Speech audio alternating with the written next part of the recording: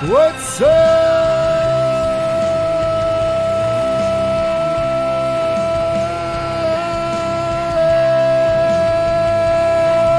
wrestling fans?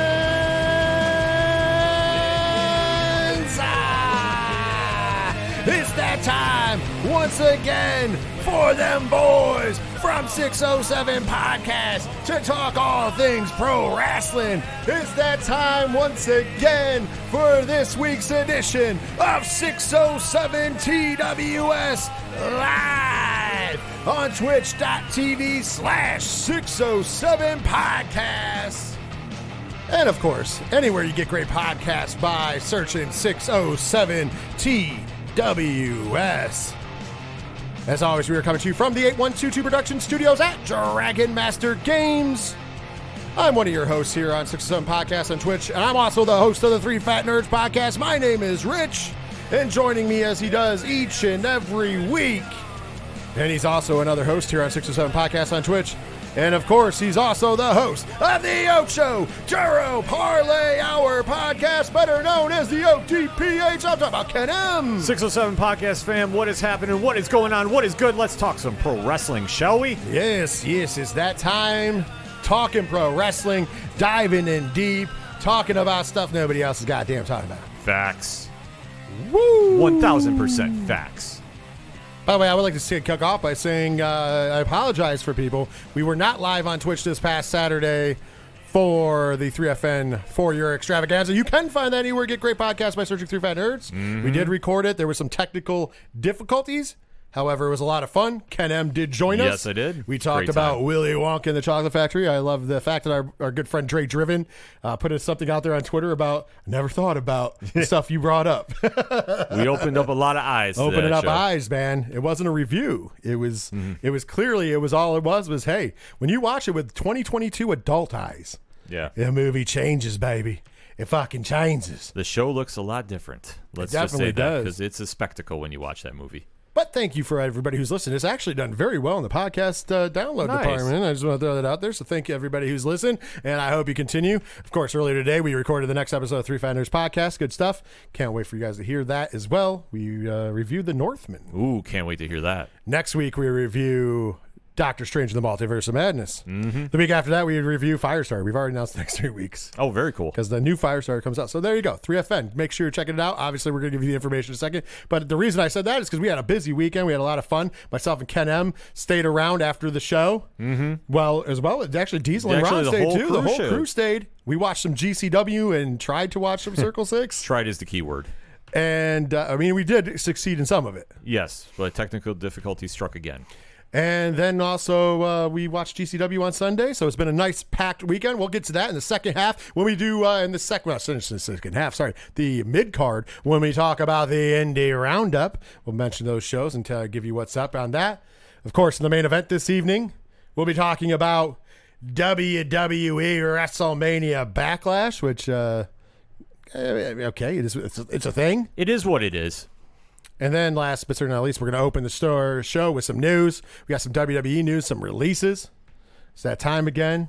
We got some news on the Dark Side of the Ring. Yes, very interesting. That story's still building, by the way. We got some Tetsuya Naito news on Forbidden Door and so much more when we kick the show off. But before we can do any of that, Ken M, tell the fine folks out there, whether they're watching on Twitch or listening on podcast, how they can find yourself in the ODPH. Very simple. Swing on over to odphpodcast.com. Join the conversation on the social media accounts. They're right on the front page. Also with information for live stream for The Cure happening in just a few short weeks. Check out Parlay Points. New blogs are dropping. Blogs count anywhere this week is to be determined. The information I needed did not show up on time to get it done this week. So we'll kind of have to wait to see what we get rolling with that. TeePublic Store, always a good time to go check out. So definitely make sure you are checking out for some ODPH swag. Everything and anything that is the ODPH can be found at odphpodcast.com. Of course, if you're looking for the Three Fat Nerds podcast, you can find us anywhere you get great podcasts by searching Three Fat Nerds. Of course, remember, it's the number 3, not the word 3. Also, the best place to get information, 8122productions.com. That's the one-stop shop. You can find our TeePublic Store there. By the way, news on our TeePublic Store.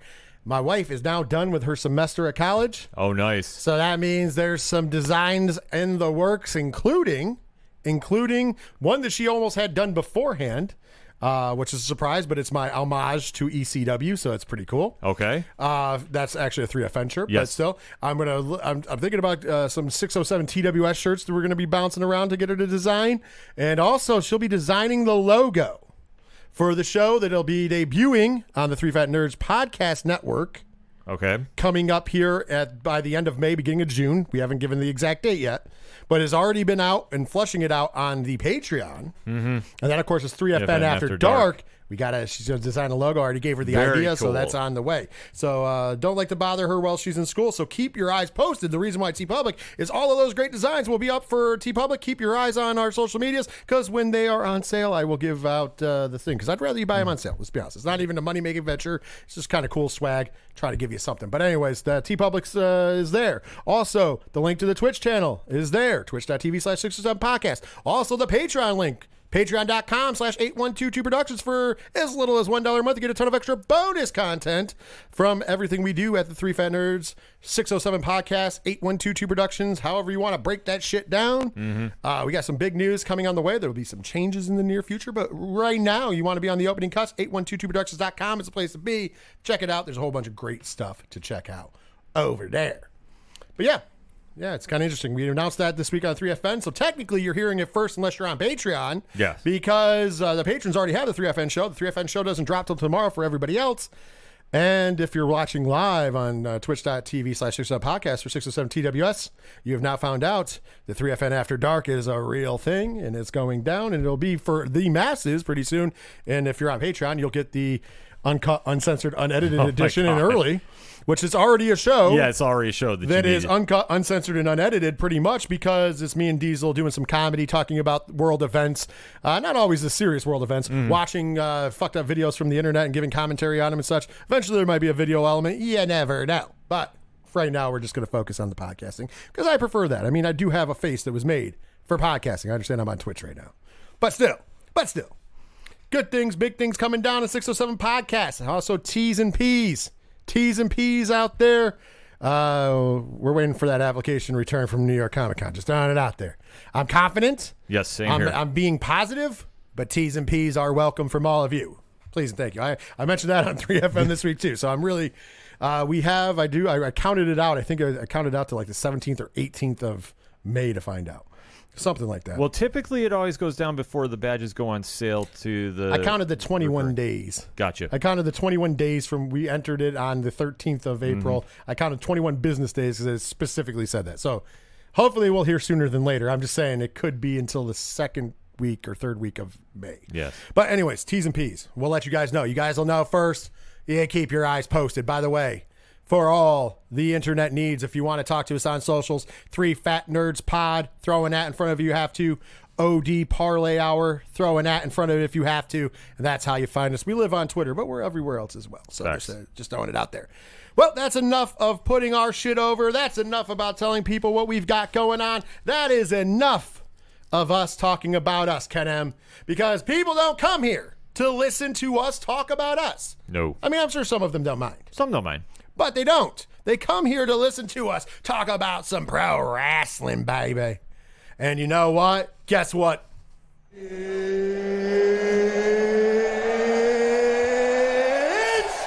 time! That is right. It is time for the opening show, and the opening bout is 607 TWS. And how should we open? Well, it's some bad news for some pro wrestlers. But it kind of sucks. And WWE did some spring cleaning, this time just from NXT, which I think that means... Actually, should we dive into what I think that means? We should. Yeah, let's break it in. I think what this means is now we're at this new stage of WWE where they have gotten the roster to the size that they kind of want it to be at after all those massive cuts last year. And now you're just going to see people being moved from developmental for one reason or another. And there's a lot of speculation with who was released. So we'll talk about that right now. So this is the talent releases, and it includes Dakota Kai, Malcolm Bivens, Paige Prinzavali? I can't say the name right, sorry. Sanjana George, who is Vish Kanya. Draco Anthony, Reginald Chase Cruz on the... Basically just lurking the loop currently. Right. Harland, formerly known as Parker Pardo. Parisia Parada, Raylan Devine, and Mila Milani, who has featured as Kelly Morga, either on the loop or on a couple episodes of NXT 2.0. Obviously, there was 3 bigger names on that list that we have seen. Well, 4 if you count Parisia. There's 4 names on that list that we've seen on television. And 3 of them, Fightful and Sean Ross Sapp, had something to say about. And those 3 would be Bivens, Kai, and Harland. Right. In regard, and this is from Sean Ross Sapp, paraphrasing, of course, not direct quotes, but paraphrasing. And this really is, you can look it up. We don't lie about bullshit. He says, in regards to Bivens, he made clear that he had no plans to re-sign with WWE. He initially made his intentions known in 2021, but re-signed following the pitch for Diamond Mine. He was offered a new deal in February, but told WWE he wouldn't be re-signing with the company. So either he thinks that he can get more money elsewhere, or he's not happy with his role, or whatever, but he did make it clear his intention not to resign, so WWE just released him instead. What do you think about that report for Sean Ross Sapp and the departure of Malcolm Bivens? Well, I think that you have to take a look at how NXT 2.0 has become, and I think for a lot of the talent that was there during the Triple H era, it's not exactly something that they might want to be a part of. It just depends on what their goals are. With Bivens, I mean, he's money wherever he goes. So I'm sure that he had a plan in mind if he didn't want to resign, and I'm sure that we'll see him pop up on television sooner than later. Much like Malcolm Bivens, it was reported by Sean Ross Sapp that Dakota Kai reportedly saw her WWE release coming. She had made it known to WWE that she did not plan on signing a new deal with the organization. So once again, said she wasn't going to resign. WWE instead said, hey, you know what? You're close to the end of your contract. We'll just let you go instead. Yeah, surprised at this one, actually. But I think in her case, I mean, she's been repackaged so many times on NXT. And I know they just brought her back, and I believe they had her tag teaming with... the girl that she's always like the one that's always like sleepover. And I don't know. I don't watch any of WWE products. So wrong guy here. No, I'm trying to remember. I'm blanking on her name, but it's a situation where they tried pairing with her, and then they just call up Raquel Rodriguez. Yes, I remember. It's the new name. Bear with me, folks. So. That being said, I think that Dakota was just a situation like if she thought she was going to be stuck in NXT 2.0 and no chance of going to the main roster, which I thought they were long overdue for bringing her up, I thought that was going to completely throw, her plans that she wanted to go do something else in there. I have a different take on this. Okay. I actually think that the problem is that WWE has too much women's talent. And I'm not saying too much, sorry. But there's so much talent in there that even if you go to the next level, you'll be lost in the shuffle no matter what. You're really going to go up to be enhancement talent. Because if you really think about it, look at their roster of women. You have Becky Lynch, Asuka, who just returned. You have, of course, Bianca Belair, Charlotte Flair, Ronda Rousey, Rhea Ripley. Liv Morgan has niched out a nice little spot for herself. Zelina Vega, Carmella, they've niched out spots for themselves. Bayley is yet to return, but probably will be returning soon. And Raquel Rodriguez moved up, and there's a bunch of other. I'm just saying, the talent pool is deep up there, and I didn't even mention Sasha Banks or Naomi. Yeah. Also, the talent level is amazing. We've said it before. WWE has probably one of the best, if not the best, women's division going on right now. So if you're Dakota Kai, you have to go, okay, so my choices are to stay in NXT, which I don't necessarily want to stay here. Not saying anything bad against NXT, but it is developmental. Or I go up and get lost in the shuffle, possibly. Yes. Because at this point in juncture, you have to ask yourself, the age-old question, am I better than Sasha Banks? Am I better than Dakota Kai? And I'm not Dakota Kai, sorry, Sasha Banks, Bianca Belair, and the list goes on. And I'm not saying that Dakota Kai wasn't good. That's why I mixed it in there. I'm just saying you have to ask yourself, are you going to be able to overtake the probably 10 to 12 females that are ahead of you? That's an interesting take, but you bring up a lot of good points, especially with Bayley coming back. Right, and Bayley's going to come back, so that's taking a spot. We have the blow-off, we'll talk about it later, between Charlotte and Ronda. You're going to have Bayley come back. She's going to be stepping right back in the title picture. You can't, that's going to happen. You have Sasha Banks and Naomi, who are the WWE Women's Tag Team Champions, but also can easily step into being main eventers themselves. Yeah. You have Becky Lynch. You have Asuka, who just returned. They're going to be taking a program, and they're main eventers. Bianca Belair's your champion. She's the future of women's wrestling, period, in my opinion, at least. Yeah. And then you also have the fact of Raquel Gonzalez, Liv Morgan, Rhea Ripley. They're all big time, top tier, deserve to be in the main event picture. You can't put everybody in the main event picture, and you only have so much time on TV, and they've done a good job, in my opinion, in showcasing women. And the reason I say that is because we get a lot of them in storylines. We have storylines going on for multiple different, not just the title picture, because now you have Becky and Asuka. You've got Charlotte and Ronda, and I know that's for the title. You have Naomi and Sasha doing the tag team thing, but you have a lot of people mixed into that. You have whoever's going to be the next, heir apparent to take on Bianca Belair. And there's such a deep class of that there's a rotating door. Rhea Ripley could get that shot. Liv Morgan can get that shot. There's a lot of people. Bayley is going to come back and instantly enter into a title picture, whether it's on Raw or SmackDown, because she's fucking Bayley and deserves it. Right. So it might, in my opinion, it might just be something smart from Dakota Kai where she goes, hey, listen, I can be a small fish in the ocean, or I can be the big fish in a small pond. I can get an opportunity and Impact where they have a really good women's division, but they still need main eventers. You could be in the NWA. They still need main eventers. I mean, AEW, yes or no? They could use a Dakota Kai, but will they hire a Dakota Kai? Will they use her right? I don't know. I mean, I guess that we should just leave it up to Lex Luger. I don't know. Fair point. But I don't think, I think that this is, with her saying she wasn't going to resign, I don't necessarily, I saw her thing about thanking everybody who was a part of it. She met some really awesome people. I really just think it was like, hey, maybe she saw the writing on the wall. Yeah, I think at this stage, because like I said, she's been in NXT with Wendy Chu. That's who the character was. Thank you. Yes, because she's the one who's always in the pajamas, and that's why I said, like, I thought her gimmick was like she's always sleeping. So that's being the case. Like, I think if she saw that she was going to be with that, kind of glass ceiling, that she was never going to get called up to make a run, which I thought is one of the biggest travesties. Or get called up and just not be in that top title picture. Yeah, I mean, that doesn't make any sense. So she wants to bet on herself, by all means. You never know. You can go away, make your name, come back.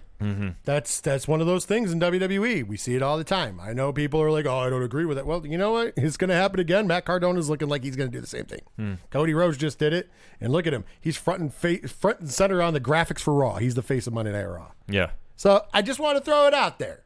I hope she bets on herself. I hope she does really good and comes back better than ever. Or if she doesn't come back, I wish her all the success. She's a very talented wrestler, but being unbiased as a businessman and as a wrestling fan, I'm like, well, what woman do I take away a spot from to give Dakota Kai that spot? Yeah. And it's hard. There's, like I said, there's 10 or 12 women right now in WWE. Who do you take the spot from? You could argue Liv Morgan, but I don't know. She's made a connection with the fucking fans. Yeah. And there's still Alexa Bliss coming back. Yeah. I mean, they botched her return a couple times, but eventually she'll be back. You would think, yes, at this stage. Well, I'm sure she will be eventually. So, and Bayley is a shoo-in. And Bayley should be in the fucking main event picture. She's Bayley. Probably one of the best female athletes on the planet. Yeah. But with that being said, once again, wish her well. Of course, the other major one was Harlan, and he was compared to a young, this is Sean Ross Sapp once again, just to make sure, Harlan was compared to a young Brock Lesnar before he signed with WWE in February of 21, and he made his TV debut following the NXT 2.0 revamp as Joe Gacy's muscle. Coaches and officials in WWE felt the former University of Central Florida offensive guard had not progressed in the ring quite enough for their liking. And there's a lot of internet buzz, because, people have to buzz. Reasons. That this not progressed in ring quite enough for their liking is the new kiss of death in WWE. And guess what? Why shouldn't it be? Yeah. It's fucking developmental. Like, here's the thing. You sign people to developmental deals, and they'll either get it or they won't. And there's a good reason. They tried to. He looks like a monster. He has a part. He's a great guy. I'm not going to say anything bad about Parker Bordeaux. I think that if he goes out and makes a name for himself elsewhere, it's more kudos to him. But if right now they're like, hey, he's not picking up the in-ring stuff, what are you going to do? Wrestling is still in the title. No matter how much WWE is sports entertainment, it's still pro wrestling. And if he can't wrestle, he can't wrestle. Yeah. And my evidence that he's not able to perform yet is we haven't seen him in a match. He's been in the muscle. And obviously they were trying to give him something, give him a bone, give him some motivation, and it might have not worked out. It is what it is. He seems positive and upbeat about it. I think he should take some dates in the indies and stuff. Maybe take a shot. If somebody like Impact or something wants to take a shot at him, do it. He should get his ass into a school if this is really his passion and dream. Get himself out there and fucking get in the ring and get some experience. Yeah. That's personally my thing. He did not say anything about the Persia Parati stuff. But she's been featured on TV, and now she's gone. Once again, who knows? Could be a numerous amounts of things.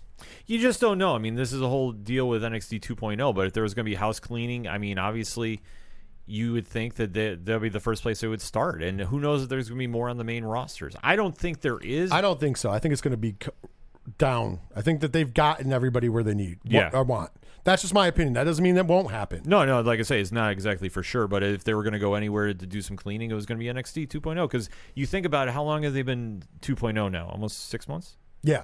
So at this stage, they kind of know what they're, who they want to push and who they don't. So, well, here's the other thing: is like I said, it's important to remember that this is developmental, and most of these folks have signed developmental deals. And what that means is, in the past, before any of this was televised, to get some kind of extra out there and getting them in front of cameras, and some of the people that we listed were never on TV, right. And if they were doing enhancement gigs. Most of them were just doing the Florida loop, as they call it. The thing of the matter is in developmental, just like anywhere else, you either hit your goals and targets or you're gone, because they're going to keep bringing people in. Right. And that's how it should run. It's like a tryout for an NFL team.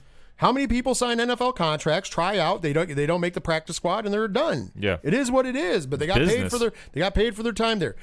Do I agree with people lose their jobs? No, but it gives into the age-old argument. The age-old argument, and I shouldn't even say age-old, it's just recently because of AEW, is what is it better? To let the contract expire or to just cut losses, and that way that person can go seek their future at that time. Yeah. And I've been on the track for a while now that I would rather just be cut in this current weather. Not talking about in the past or during COVID, but right now when the indies are the healthiest that they've been in a long time. In Japan and in Mexico and in Europe, especially England, especially Europe's blowing up right now. Australia, the world is your oyster. Right now, being released, you can go out there and make a living.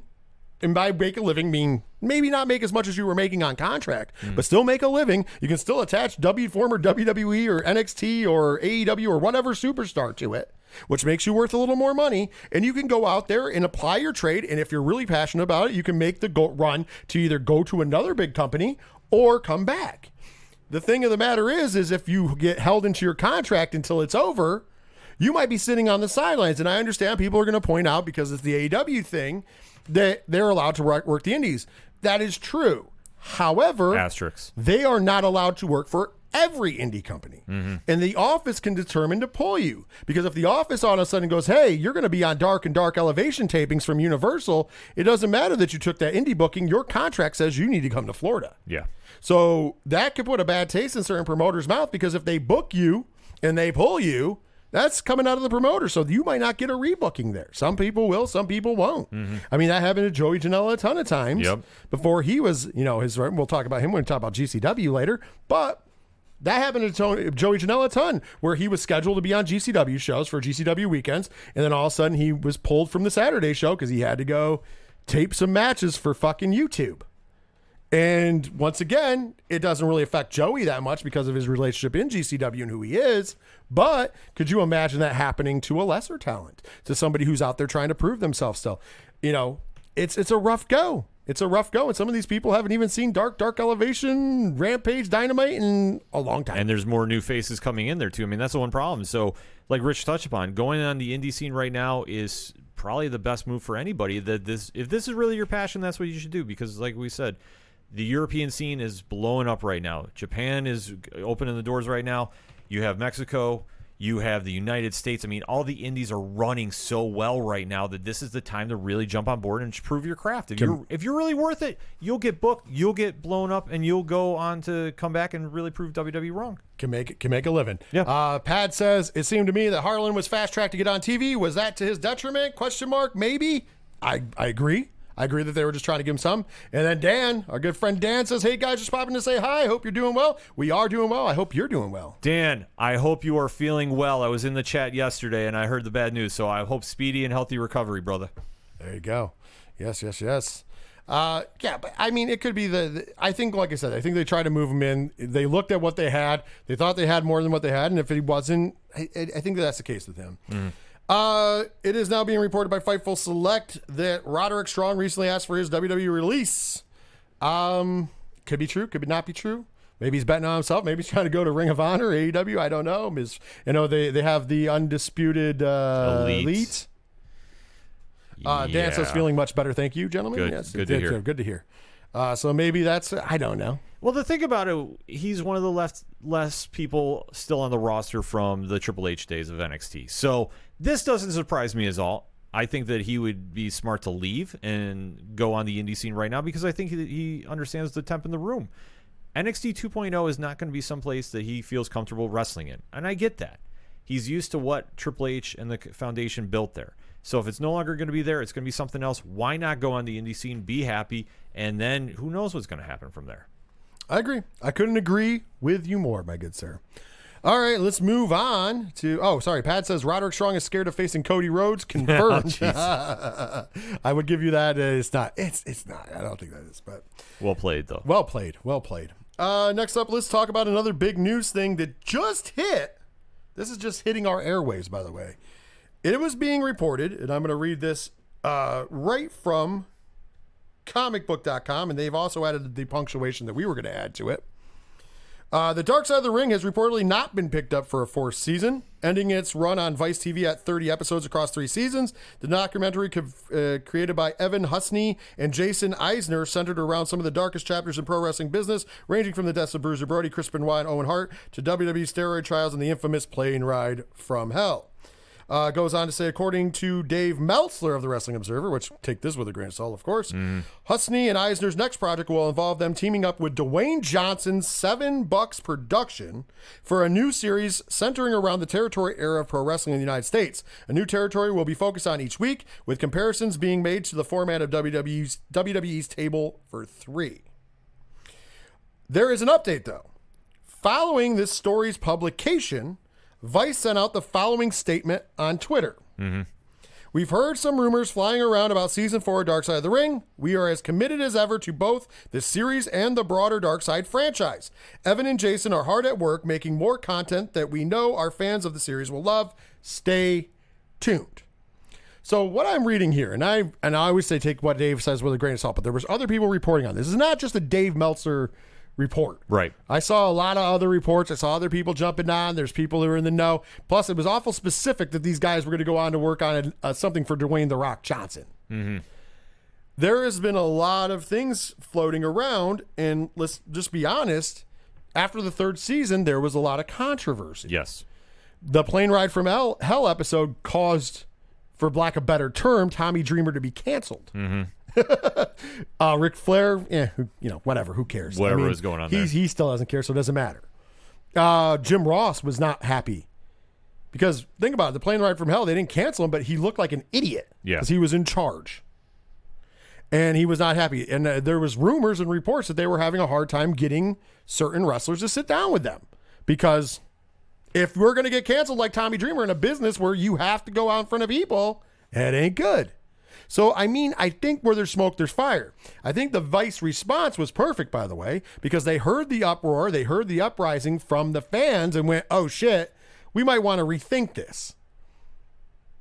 I don't know, your thoughts. No, I agree with you. I think that there was so much of an uproar. Obviously, this season had a lot more controversy than previous ones, I would have to say. That's a fair statement. And I think that Vice understood the temp in the room, and obviously I thought they answered it completely eloquently, and I thought they really was telling what they were saying. So I think the future of this franchise is going to be something to watch. I'm just not sure where we're going with it. And to get the wrestlers to come on there and talk about it, obviously Tommy Dreamer's situation, I think was a big warning flag for a lot of wrestlers if they get approached about coming on the show. Like, this could happen to you. Are you willing to risk your career about this? Oh, absolutely. And that's why I'm saying I don't... It's a tough one. Yeah. I really do believe that this is something that was floating in the ether. I don't know if it was completely canned.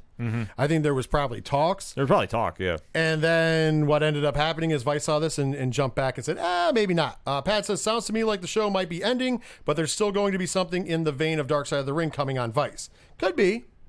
I just think that Vice is making a reaction that even if this was in the pipeline, they're like, there's enough fans here that maybe we should reconsider. So we'll have to keep our eyes on that as the story is developing. I would say that there probably was some truth to the cancellation, and obviously there's some truth to Vice now looking into it further. We got some fun New Japan Pro Wrestling news, Ken, and it's been a long time, but I'm going to hit you with it. Ooh. Have not heard this in a while. There you go. Here we go. As previously noted, New Japan Pro Wrestling announced the return of their Best of the Super Juniors tournament this year, which will begin on May 15th in Aichi.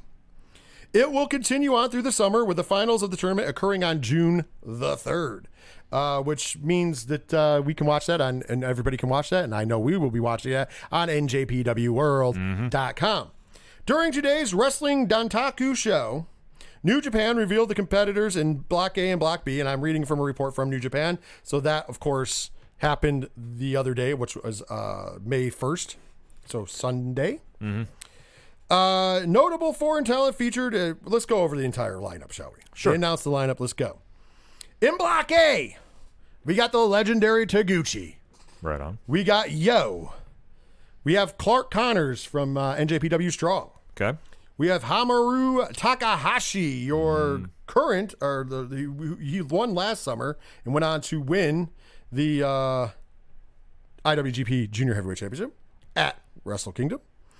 Kanemaru, Impact Wrestling's X Division champion Ace Austin. Big move for him. Now you know I got the belt. GCW Independent Wrestling former WWE star, the Sauce God Alex Zane. Huge addition for this. Francisco Akira, the Bone Soldier Taiji Ishimori, and also representing the House of Torture show. Stacked. That's lineup. Block A. We still got a whole Block B. Block B, Master Wado, Robbie Eagles, the return to New Japan of Titan from Mexico, Bushi, the man who came in at a pinch and really made his name for himself with his IWGP Junior Heavyweight title run, El Desperado, Doki, also coming back from Mexico for the first time in a long time, El Lindemann, Okay. TJP from New Japan Strong, Makes sense.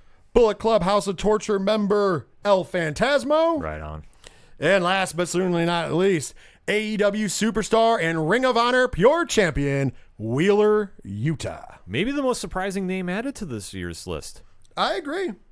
So starting on May 15th, so right around the corner, we're going to get this year's Best of the Super Juniors. If you're not familiar with the format, there's a Block A and a Block B. You do a round robin in your block. The top 4 scores of each block do a little playoff system into a finals, and then they crown the Best of the Super Juniors. And the winner will receive a title shot at the IWGP Junior Heavyweight Championship at a future show. Being that it's June 3rd, I wouldn't be surprised if the winner doesn't get their shot, possibly at the Forbidden Door.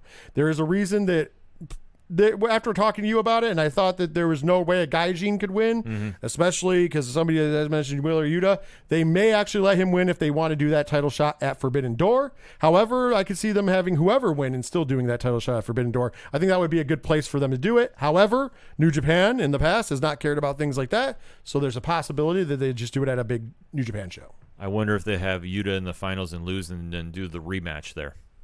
Possibly. There's always that explanation as well, but we will be keeping our eyes, and every week after it starts, we will be giving you the rundown on what's going on in the Best of Super Juniors, as we do for every New Japan show. Ready for this? Yeah, let's do this. Stay in New Japan.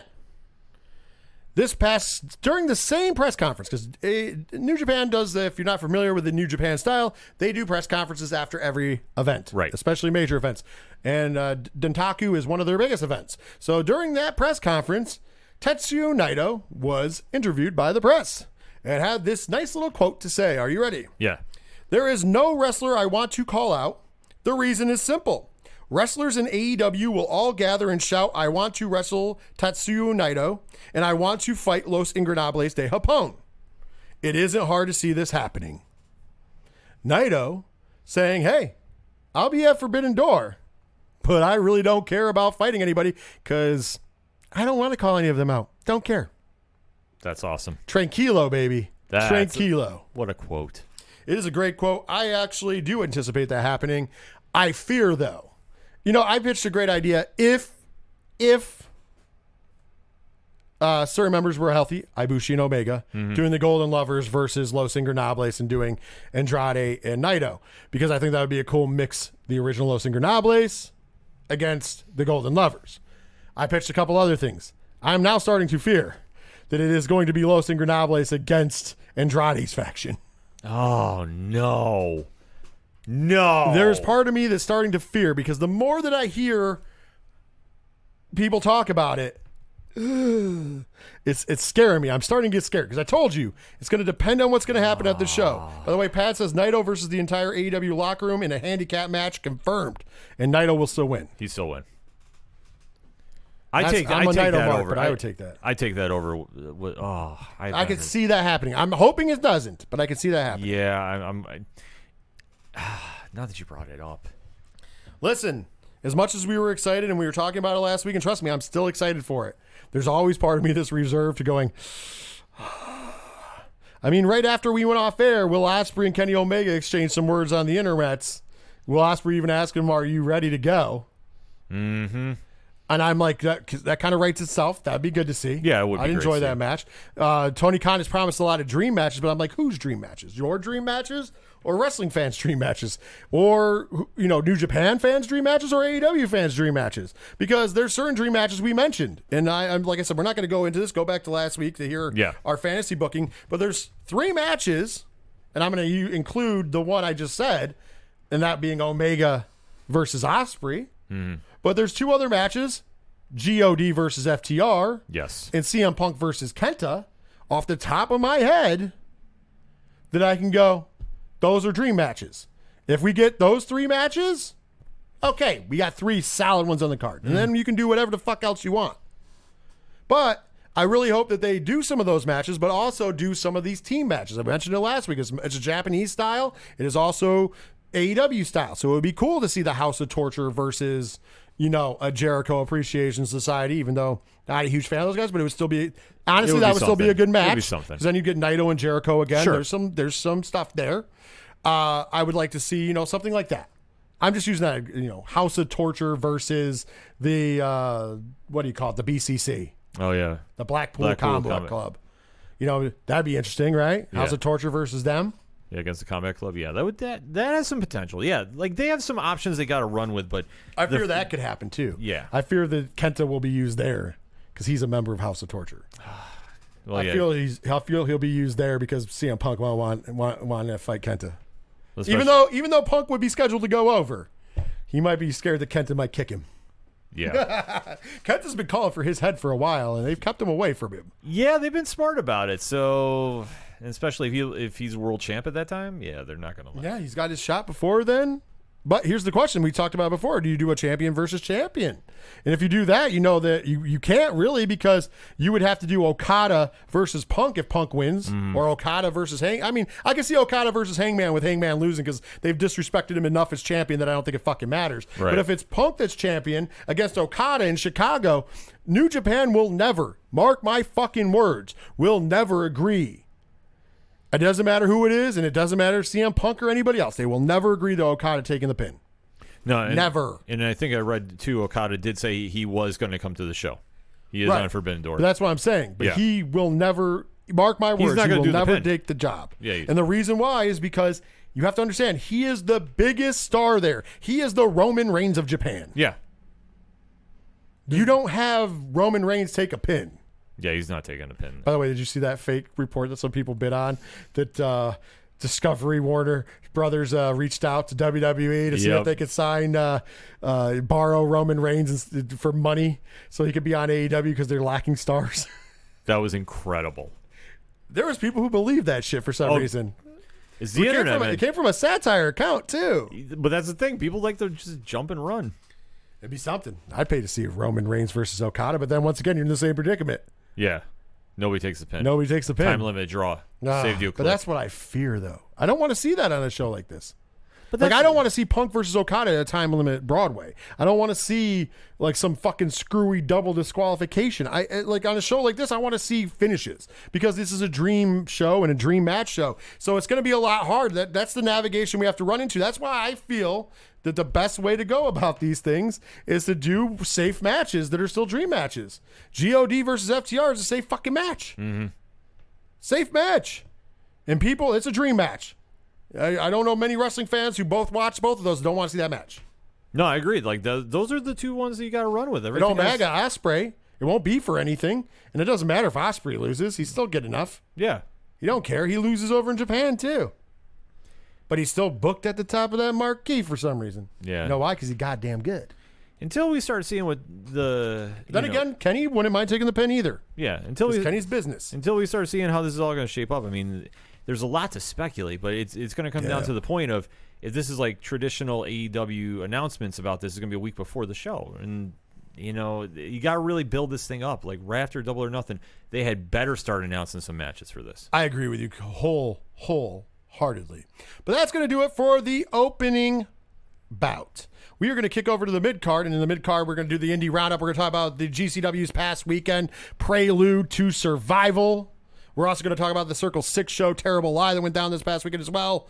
We're also going to talk about some news in the realm of independent pro wrestling, as we do here on the show each and every week. During the break, however, if you're watching on Twitch, you're going to get information for the ODPH podcast. And the reason why is I don't have the other graphic here, but you are going to hear a promo for our good friends over at Livestream for the Cure, which is going down in a few weeks, and it's a good thing to go. If you go to the odphpodcast.com, got all that information up there. Give them a little bit before I kick the promo on. Yes, so going down on twitch.tv/livestream for the Cure. May 19th through the 21st, you're going to see some of the best content creators on the planet teaming up, donating their time to give you content in efforts to raise money for the Cancer Research Institute for hashtag Future Immune to Cancer. This is a great cause that we are very honored to be a part of. Nick from Nikolai's Kitchen and Justin from Epic Film Guys have been putting on this for many years now. This is something that if you are into podcasting or content creating, this is a true honor to be a part of, and definitely it has grown bigger and bigger each year. This year has been no exception. The early donations are up right now. For all that information that you need, simple, head over to odphpodcast.com. The logo is right there on the main page. You click it, it'll give you all the links you need for the event. So definitely make sure to follow, make sure to donate early, and make sure to share this event. I also would like to point out, myself and Ken M, will be taking place on May 21st, which is Friday night at 11 p.m. Eastern Standard Time. We're closing down the Friday night of the stream, which is a big deal. Yes. Thank you for giving us that spot every year. And I will also go on and say this is so important to myself and Ken that I think that this is 1A and 1B with New York Comic Con to be a part of each and every year. So that's saying some big praise. Yes. And I'm happy that we've always gotten a good spot and we've always helped out here on the show. You are going to hear a promo from Livestream for the Cure during this break, and when we come back, it will be the mid-card. What does hope mean to you? Hello everyone, my name is Nick, and I am the host of the annual Livestream for the Cure, a charity livestream event to raise money for the Cancer Research Institute, which researches immunotherapy, training the body's immune system to fight all forms of cancer. Their mission, one that I believe in very, very strongly, is a future immune to cancer. And this year, for the 6th annual Livestream for the Cure, I want to emphasize more than anything, hope. Over the past 5 years, myself and amazing creators and partners from around the world have raised over $50,000 for this amazing cause, and this year we're looking to add another $20,000 to that total. Please join me May 19th starting at 9 a.m. Eastern for 45 hours of content over the next 3 days, as I'm once again joined by amazing creators from around the world to help fight for hope. Learn more or make an early donation today at livestreamforthecure.com. All right, and we're back, and great information. Like Ken M said, go to odphpodcast.com. The logo is right there, or the website itself. Awesome. And now it is time to talk some more wrestling. Ken M. Yes, indeed. It is the mid-card, and it is time for the Indie Roundup. And the Indie Roundup in the mid-card is brought to you this week by our good friends over at Excite Wrestling, who have a big event going down this Saturday at the X in Johnson City at the Oakdale Mall. For all, we're going to talk about it for a minute, but for all information in wrestling, information for Excite, always go to excitewrestling.com. Remember, it's an Excite spelled with an X, X-C-I-T-E, wrestling.com. First and foremost, we do have to bring up some sad news for Excite Wrestling at this show. They will, they're going to do a tribute show, I do believe, at a different date and time, but they are also going to be remembering the memory of a fallen Excite Wrestling family member and 607 Wrestling family member as Jeff Greeno, professionally known as Anarchy, and then also Anarchy Ash Aubrey over the years, as unfortunately passed away. It was due to a sudden heart attack. And it really sucked that went down this past week. And in the process, I didn't really know him too well. I did meet him a few occasions. When I was in wrestling, we ran in two separate circles. But I know that he meant a lot to the people who I know and care about in wrestling. So that's enough for me to say that fucking sucks. And condolences to those friends, family, and fans of Jeff Greeno, a.k.a. Anarchy Ash Aubrey. But the show must go on for Excite Wrestling, and they're gonna pay tribute to him at a later show. We do know that for a fact. They're planning a tribute show, which is awesome. But on top of that, I'm sure that they will tribute and pay more memorial to him this upcoming Saturday at the X. What kind of matches are we looking at for the people out there who might be wanting to join and watch Excite Wrestling? So, excitewrestling.com for more information on this event, or go check their Facebook page because that is where they are most active on all their social media accounts. But Excite versus the World is going on this weekend at the X, like Rich touched upon. So, the matches that have been announced thus far, and there has been a little card subject to change going on with one of the marquee matches that were mentioned at the last month's show. And that is the Pure X ladder match. Now, originally it was supposed to be TJ Epics versus LSG in a cage match. Not sure what's going on there. You'd have to hit up Excite and find out a little more information on that. But it has been announced that there will be a Pure X ladder match. TJ Epics taking on Black and Yellow versus Jacoby Riddick, Abdul, and versus Chael Connors. So that will be going on down there. Also, Axel Lennox has an open challenge. Pat Sawyer will be defending the international title against former tag team partner Dante Drago. Cloudy making his first title defense as Excite heavyweight champion, taking on Jay Christ. And in the matchup that 607 Podcast is most united about as a family, we want to see this match. This is probably our main event, and that is friend of the show, the one and only Super B, who you've heard on 607 TWS, is taking on the one and only Sean Carr. I would say both friends of the show. Both friends of the show. It's a tough spot to be in. Who to root for? It's going to be a very tough spot to be in. I'll make the announcement now. I will not be at the Excite show this Saturday. I know, sucks. I had already made plans to go out of town, so unfortunately I will not be there, but Ken M will be representing 607 Podcast in the house. Yeah. Along with our good friend, The Dog. Yeah, The Dog and I will be there in attendance, so I'll see if I can get some video footage up on Excite social, on ODPH social media for that.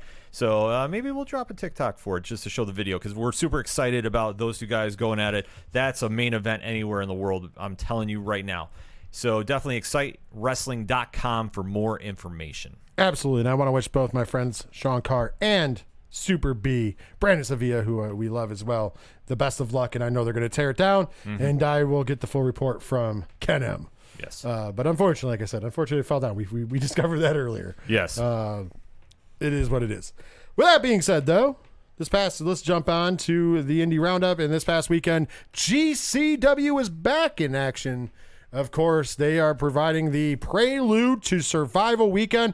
This is their stop in Atlantic City, New Jersey, before they will be back in Atlantic City, New Jersey on June 4th and the 5th for Tournament of Survival and Cage of Survival, respectively.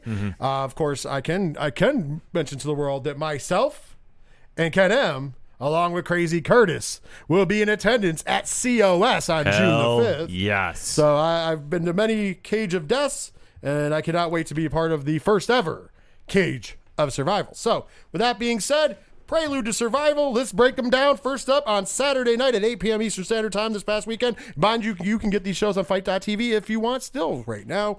From the Carousel Room at the Showboat Hotel in Atlantic City, New Jersey, Game Changer Wrestling brought everybody GCW in too deep. Are you ready to hear the card? Let's talk about it. All right. So first up, in a 7-way scramble match, Gringo Loco defeated ASF Axton Ray. Oh, wait a minute. Is this the right one? Yes.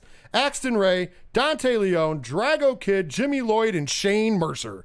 They both had scramble matches that had some of the same people. So Yeah. I had to make sure. 10 minutes and 6 seconds. Gringo Loco getting another big victory. Great match, though. Great match to kick off the night. I mean, what else can you say? GCW does scramble matches like nobody else. Absolutely. Next up in a singles match, the friend of the show, one of our favorite wrestlers, one of the up-and-coming performers in the business, the East Coast Ace, Big Breakfast, the Clout Cutter, Jordan Oliver defeated Masha Slamovich. This match got 12 minutes and 50 seconds. Masha Slamovich impressing everybody. Jordan Oliver impressing everybody and getting that victory. Great match. And like you talked about, Jordan Oliver, one of the up-and-comers that you need to keep following. And Masha, man, what a weekend for her. Abso-freaking-lutely. Next up, the Sauce God Alex Zane defeated ACH 10 minutes and 23 seconds. Ooh. Very good match. And no wonder that Alex Zane is going to be in the best of the Super Juniors. Excellent match. This is a must-watch. Trust me. Next up, we had the second gear. Well, originally this was supposed to be a 3-way tag title match between Bussy, the SGC, and the Briscoes. But it was announced the day of that Mark Briscoe's wife, by the way, T's and P's for her, was having some condition. She's pregnant. There was an issue with the baby. We have not gotten any further news on it. However, the Briscoes could not attend because of that, which is perfectly fine. We wish nothing but the best for Mark and his wife. Absolutely. Hopefully everything's going fine there. Instead, changes had to be made. They made it a 6-man tag team match instead. In the second gear crew of Mance Warner, Matthew Justice, and Motherfucking Truth, AJ Gray defeated the Bussy 420, is that yes. it is, of Alley Catch Effie and East Coast legend, the Grim Reaper. This match got 9 minutes and 30 seconds, and it was a fight. Yes, you know what you're getting with SGC involved, and this lived up to it. Man, such a good time. Next up, we had All Heart, a.k.a. the best in the world, Blake Christian, sorry, I said it backwards for some reason, defeat one of the baddest, toughest motherfuckers on the planet, Biff Busick, 16 minutes and 23 seconds, and they left it all in the ring. My match of the weekend. It's a phenomenal match. Holy crap, was this amazing. And what else can you say? It's the year of All Heart. Yeah, speaking of which, after the match, Blake Christian got the microphone, thanked Biff Busick for the match. You know, both of them spent time in NXT together, thanked him for that, and said that they could have never had this match down there. Only could have happened here in GCW. I agree. And then he proceeded to give his laundry list of gentlemen he would like to fight. And he had 4 of them. Mm-hmm. He says that GCW, I've had a historic year. I've been taking out all these challengers. I got 4 guys I want. Alex Shelley, a former partner of Alex Shelley's, Kushida, the GCW World Heavyweight Champion, Jon Moxley, and last but not least, and probably most important according to him, give me Johnny fucking Wrestling, which got the Johnny Gargano chance going at the Showboat in Atlantic City. Eventually, we're going to get that match. We've heard Johnny Gargano said that he wants to take on Blake Christian in a GCW ring. But I will have to say, bad news for Blake Christian. Alex Shelley responded and said, "Stop saying my name, kid. You always throw it out there. Stop saying it." So I don't know. Is that a tip of the hand that maybe Alex Shelley versus Blake Christian could happen, or what's going on? I got a feeling we're going to see Alex Shelley versus Blake Christian at New York City. There's a possibility at the moment. I got a feel. I'm going to call that shot right now. I think that we're going to have that little build-up because I am banking, if I can do locks and leaps here. Go ahead. The lock is you're going to see that match in New York City. The leap is that you're going to see Gargano and Blake Christian at Homecoming. Which has not been announced yet. It hasn't been announced yet, but I'm going to call that shot for that. Okay, absolutely. It's good stuff. It's good stuff. Of course, the Melrose is coming up on June 18th. Mm-hmm. We'll talk more about some stuff that happened in GCW news after we're talking about the shows. Next up, we had Speedball Mike Bailey defeat the bad boy Joey Janela, 22 minutes and 45 seconds. This match was epic. Joey Janela, the last day of his AEW contract, as we would find out the next day, which we'll talk about more. But yeah, amazing. This was my second favorite match of the weekend. This was great. Speedball Mike Bailey. Can we just take a minute to appreciate what he's been doing since he's made his return? One of the best in the world. Holy shit, Period. man. And Joey Janela. man is putting on some of the best work in his career, bar none, this year. And he's got motivation to do it. We'll talk about that more when we talk about the second show on day 2. You know what? We had an intermission here, and they did something old school GCW style that I loved. The first half of the show, all about wrestling. The second half of the show, all about fucking death matches. Yes. We come back from intermission with our first of 2 Tournament of Survival qualifying match. And of course, it was a fucking death match. And at the end of the day, Hoodfoot defeated Akira in 17 minutes and 57 seconds. And this was probably the death match of the weekend. Oh, yeah, definitely. There were some good ones. I think this is my favorite. But how damn brutal is this thing? At one point in Juncture, they were doing a spirit test with chops with gusset plates on their hands. Yeah. And if you know anything about that, it is as terrifying as it sounds. Yeah. Next up, we had our second of Tournament of Survival qualifying matches for this weekend, and that was we saw Slade defeat Sawyer Wreck in 4 minutes and 9 seconds. This was a short but sweet and brutal match. Slade, looking like a serial killer, advancing to the Tournament of Survival. Absolutely short and sweet, but to the point and absolutely brutal. And last but certainly not least, in the main event of the evening for the GCW Ultra Violent Championship, your champion, the Duke of Hardcore, John Wayne Murdoch. Love that. I love that. Retained the title as he defeated one of GCW and wrestling's favorite sons, the King of Wreck Shit Mountain, Cole Radrick, 18 minutes, 27 seconds. This was my second favorite death match. And mind you, this is 2 nights full of great death matches. This was my second favorite.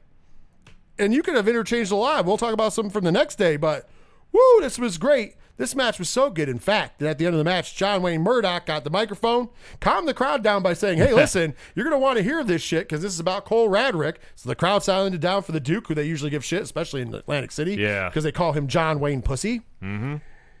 And he proceeded to say, hey, you've impressed me. You did a great job out here. You've earned my respect. You've earned all these people's respect. And because I chose to have a match at COS against Alex Colon for this GCW Ultraviolent title, because I'm going to finally put an end to that son of a bitch. And I promise he'll never win another Tournament of Survival because he's going to be dead. That's his words. It is his words. It is his words. And because Cage of Survival, I'm going to get the job done. He said, because of that, I was told I still had a spot because I was champion in the TOS. So I'm going to give up. I already said I was going to give up the spot, but they told me, GCW management told me I get to pick who takes my spot. And Cole Radrick, you've earned my respect, so congratulations. You're going to Tournament of Survival. So Cole Radrick has joined Tournament of Survival. So on this night, we found out Hoodfoot, Slade, and Cole Radrick all advance on to the Tournament of Survival taking place June 4th from the Carousel Room in Atlantic City, New Jersey. Cole Radrick, man. Who would? I mean, you're talking about a guy that's having a great year.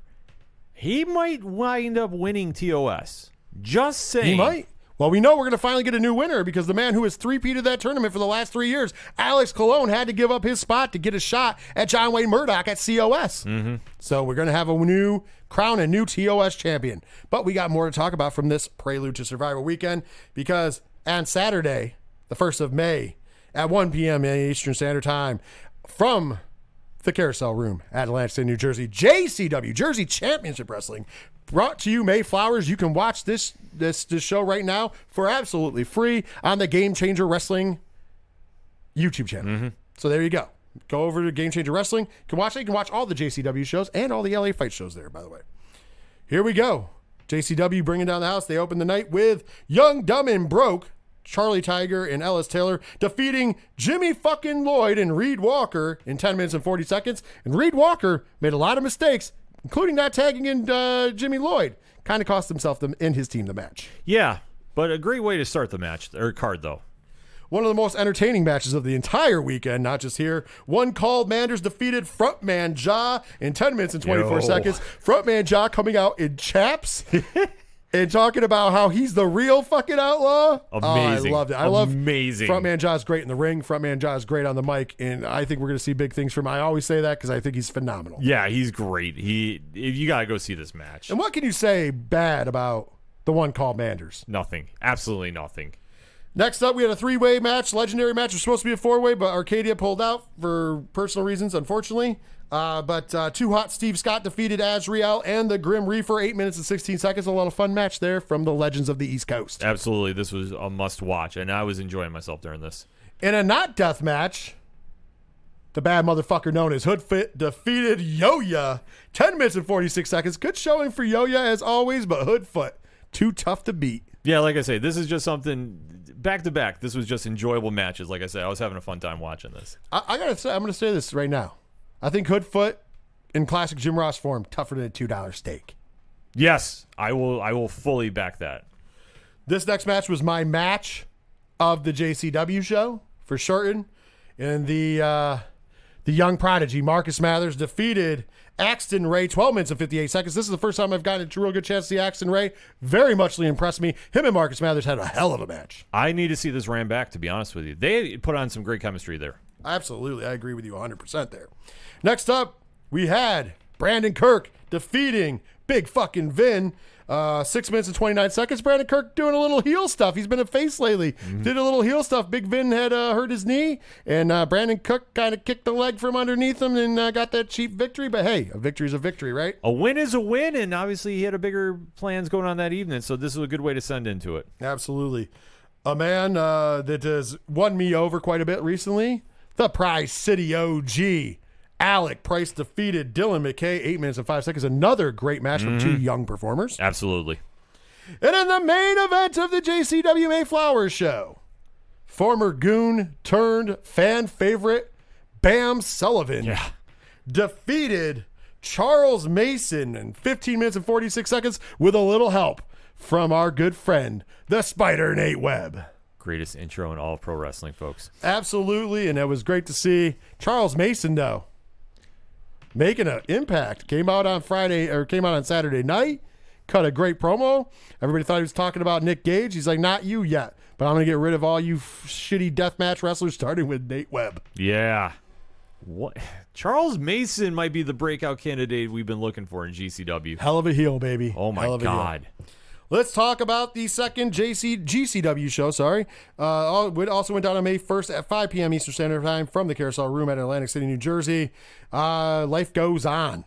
The opening contest was a replacement match, unfortunately, because Tony Deppen could not make the show due to travel problems coming out of Mexico. But ASF defeated the Prize City OG, Alec Price, in 7 minutes and 9 seconds. And these two did some amazing lucha shit. Yes. Oh, my God. Great match. Next up is a match that I thought was very good as well. The Sauce God Alex Zane defeats the End Seeker Dante Leon, 9 minutes. Great match. After that, we had the GCW World Tag Team Championships on the line as Bussy, Ali Catch, and Effie defeated the Rejects, made up of Akira and the GCW Ultraviolent Champion John Wayne Murdoch. 11 minutes and 9 seconds. John Wayne Murdoch seemed a little distracted, and I think that cost his team. But at the end of the day, Ali Catch going to a kind of a mini death match, giving out the blood, but yet winning the match. I loved this match. This was very, very enjoyable. Like, to see John Wayne Murdoch especially playing up to the crowd and just, I mean, every time you got Effie and Ali Catch in the ring, it's always must watch. Absolutely. Next up, right before intermission, we had our first of two Tournament of Survival qualifying matches, and of course, death matches, and the Iron Demon Shane Mercer defeated Jimmy fucking Lloyd, 6 minutes and 53 seconds. And goddamn, this was a great match. The Iron Demon, folks.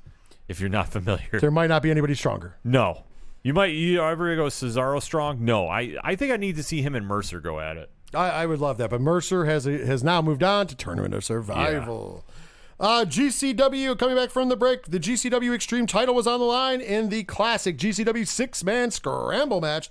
Your champion, AJ Gray, did defend the title, defeating Axton Ray, Cole Radrick, Drago Kid, Gringo Loco, and Marcus Mathers in 12 minutes and 10 seconds. This is a longer scramble match than normal. Mm-hmm. It was a very good scramble match. We got to see Axton Ray and Marcus Mathers kind of mix it up again in this match, but we also got to see the King of Wreck Shit Mountain, fresh off of his main event performance for the GCW Ultraviolent Championship, fresh off of his getting a shot at TOS in this match. AJ Gray, the motherfucking truth, being just that as he wins this match, though, and retains the GCW Extreme Championship. Very, very dope match.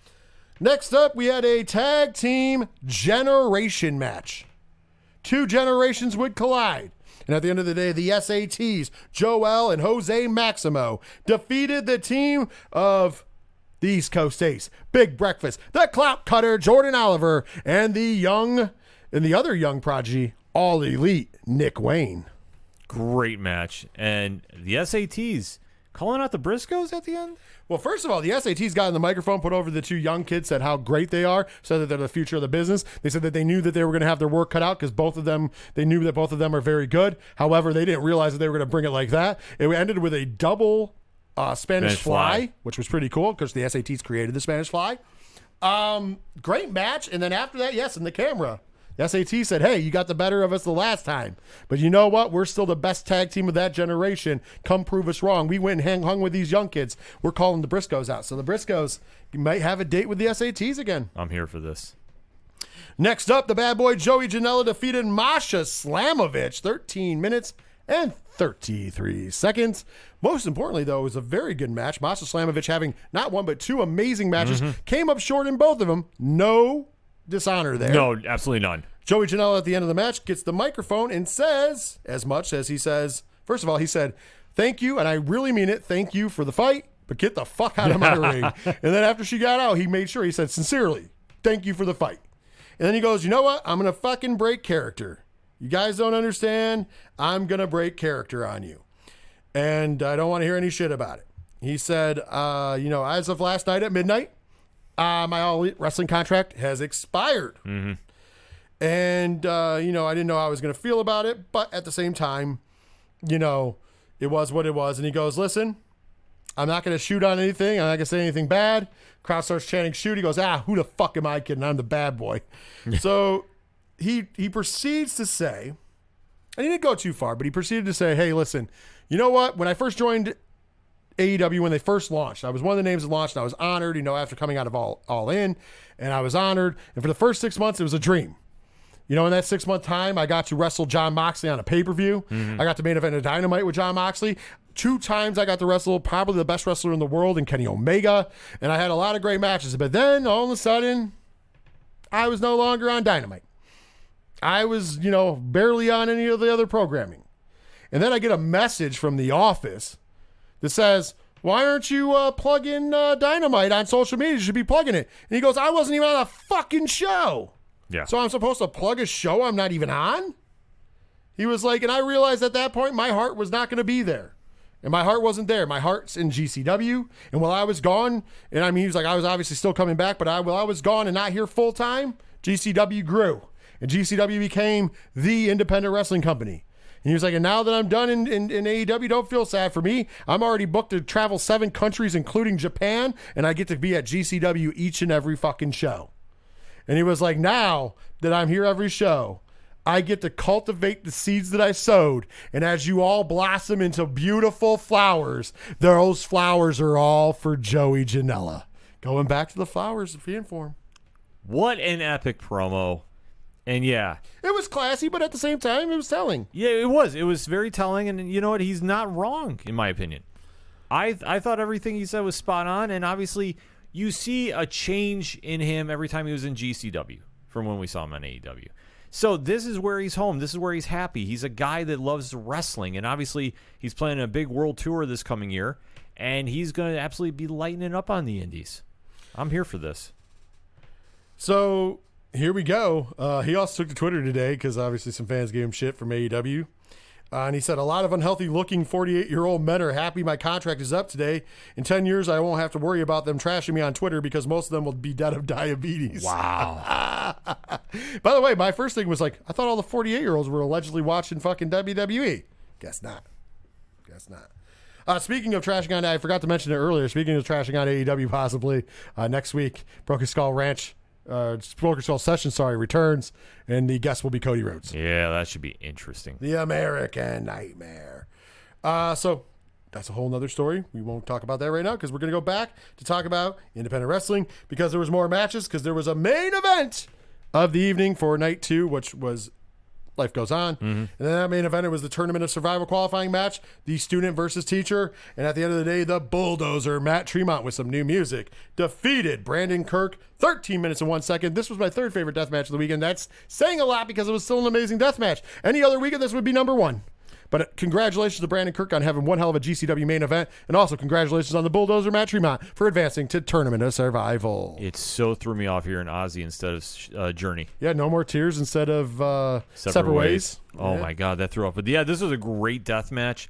And Brandon Kirk, listen, he stepped up to the challenge. This was one of the crazier situations you're going to see in a death match, but they absolutely tore the house down. And, Tremont, I think he still want to prove to everybody he still had some gas left in that tank.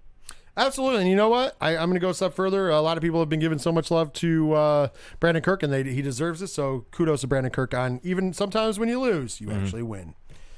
All right, let's switch over now because another thing that went down this past weekend, Circle 6. Yep. Had their second show from the hometown of 440, Cleveland, Ohio. Show was called Terrible Lie. We did not get to see any of this. This was the free live pre-show, for Terrible Lie that started at 7 p.m. Eastern Standard Time. We were actually recording the anniversary show during this.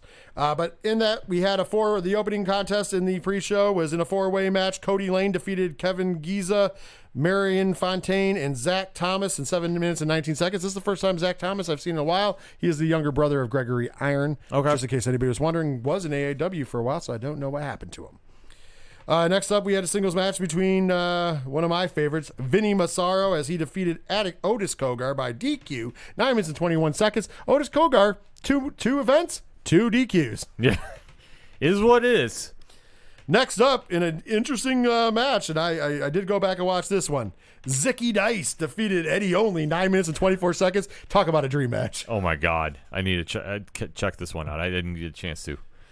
And that brings us to the main card, 8 p.m. Eastern Standard Time this past Sunday from the Masonic Temple in Cleveland, Ohio. Circle 6 presented Terrible Lie, their second show ever. And you can stream it right off of the circle6.co website. Little confusing, by the way. Let's start there. Mm-hmm. So we were going to be watching it on a Fire Stick through the Silk browser because, hey, why wouldn't you watch it on TV? And here at Dragon Master Games, we could watch both that and GCW at the same time. Yes. Beautiful. 2 TVs. We had it all planned out. So we get done with the recording. I already had ordered GCW. You got GCW right on the TV, obviously, because Fight TV. I signed in, got everything going. And after I purchased this event, it then sent me an email. And the link was in the fucking email instead of just being able to watch it. So then I had to sign into my Google account on the Fire Stick and go that way to watch the event. This was such a headache. And there was no explanation of this, by the way, prior or even due. So I would say, please, in the future, at $15, let's do this. Let's talk about the event, and actually, let's talk about the other downsides. This event froze on us for a good portion, and other people had to refresh this a billion times. So they had stream problems once again. Yeah. And I heard a lot of people saying, "Don't whine about in the chat," because there was a chat for it. Said, why are you whining about it? I'm from the era where you had to wait for things to be on DVD. You could just watch it on VOD because you have a VOD link whenever you want. Well, here's the problem: when people pay $15 to watch something live, they want to watch it fucking live, not just VOD. If I wanted to watch something just VOD, I would just order the VOD and not even try to watch it live. So there needs to be these issues fixed for fans in the future. And I'm not shitting on it. I'm not saying I'm going away from it completely, but I really think they need to deep down look at their streaming. This is a second card in a row, and I understand that they're brand new, but still, if you're going to be running a product, and like Rich touched upon, if you're going to be charging people for it, you have to have a product that's going to last the entire time. If it's going to keep freezing up and we're going to be missing matches, what's the point of watching it live? I would also like to point out that at the price point of $15, I paid $20 for the GCW weekend. Now, I'm not saying that they have to be the same price, but I'm just saying that it just shows you. And for $5 less is what I pay a month to watch all sorts of events on IWTV. So you're at an interesting price point at $15 where you really need to work this out. Once again, I'm not saying not watch them. I'm not saying we're not going to watch them. I'm just saying this shit needs to be fixed. Mm-hmm. But let's talk about the card. We did miss this match because of all of the bullshit. And the opening contest was Schlack defeating Puff. Yeah. And there was no death match to this, but I do know that they bought a fuckery board that had donuts on it. Reasons. It was fucking funny. Next up, we did get to see this match. Jake Chris making his return to Cleveland Wrestling, I think he said for the first time in 6 years, defeated Rocky Romero. It was a very good match. That was the first match that we got to see. Very good match. Next up, we had a women's match. Lindsay Snow defeated Jody Threat. Very good match, too. Very good match as well. Next up, we had a match of 2 Cleveland legends. Vincent Nothing defeats M-Dog Matt Cross. I thought this was a good match, but there was some freezes in the match. Freezes in the match and the ending too. Yeah, there's a weird so basically Vincent Nothing goes to crucifix bomb. So you do with a crucifix, so it's like side, and he crucifixes him, and it gets blocked by Cross, and then from the bottom he starts throwing elbow strikes, and that's what puts out Matt Cross. And I'm like, that doesn't make any sense. And I've always said this: in a world where mixed martial arts is a fucking thing, wrestling has to adapt to that. Some things in MMA you can't do in a wrestling match because it just doesn't look real. Hey, Mike C says, just wanted to drop by to say hi to you guys. Hope everything is well. Everything is well. Mike? Hope everything is well with you as well, Mike. Mr. Horror Zone 607. Next up, we had, there was an intermission. Coming back from intermission, and this is where we had problems. Jacob and Journey Fatu defeated the 440 team of Bobby Beverly and Eric Ryan, and we got to see about 3 minutes of this match before the feed just went and it was for everybody. And it didn't come back until after both men were in the ring for the next match. Disappointing, because I was really excited about seeing this match, but, stream issues. In a regular wrestling match, no death match, no DQ, none of that, just regular wrestling match because they have rules in Circle 6. Atticus Cogar defeated Hot Sauce Tracy Williams via a wheelbarrow brain hemorrhage. Yes. Pretty cool. Very cool. It was a good match. Mm-hmm. Thankfully, we got to see most of that. And last but not least, in the main event of the evening, Killer Cross with Scarlett Bordeaux in his corner defeated Ricky Shane Page, who had originally Eddie Only in his corner. Yeah. First of all, the savior of this match, Eddie Only. Yes. Who got down to his banana hammock. Yep. And then Killer Cross did well in this match. Ricky Shane Page. And I'm an RSP fan. Yeah. Same here. Woo! Was not good in this match. Not his best outing. Dude, the frog splash he went for where he didn't really jump or anything, it was weird. I don't know what's going on, but it was not a good match. It was no DQ match at the end of the day. Via the coquina clutch, if you will, Killer Cross wins the match. Right next to the rope, too, but remember, rope breaks don't count in a no DQ match. Yeah. Just a bad ending to this and that frog splash. I mean, I didn't mind the ending with the match itself. Well, the match itself, but, even to get to that ending, it was kind of like, because that whole frog splash just threw me off because that was one of the worst times I've seen, personally. And it sucks because we are fans of Ricky Shane Page, so I don't understand what's going on, but hey, just sometimes you don't get them. But that was the Circle 6 event. Overall, it was a decent event. I want to say there was some good / great matches, but there was a lot of matches as well. And it doesn't help when you have trouble getting the stream up, and then you have future troubles with it. They really need to work on their streaming. Yeah, it's something that if you're going to be streaming your show, you have to get this fixed, because if you want to build your name, you don't want to be being built because you're having production issues. You want to be built by the quality of your wrestling. Anything else is a waste of time. Absolutely. Abso-fucking-lutely. I don't think you could put it any better than that. So, speaking of, so the next, there's going to be another on the I think it was the 27th.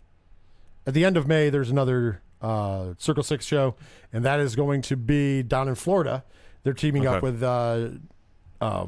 No Peace Underground. Oh, okay. So, there you go.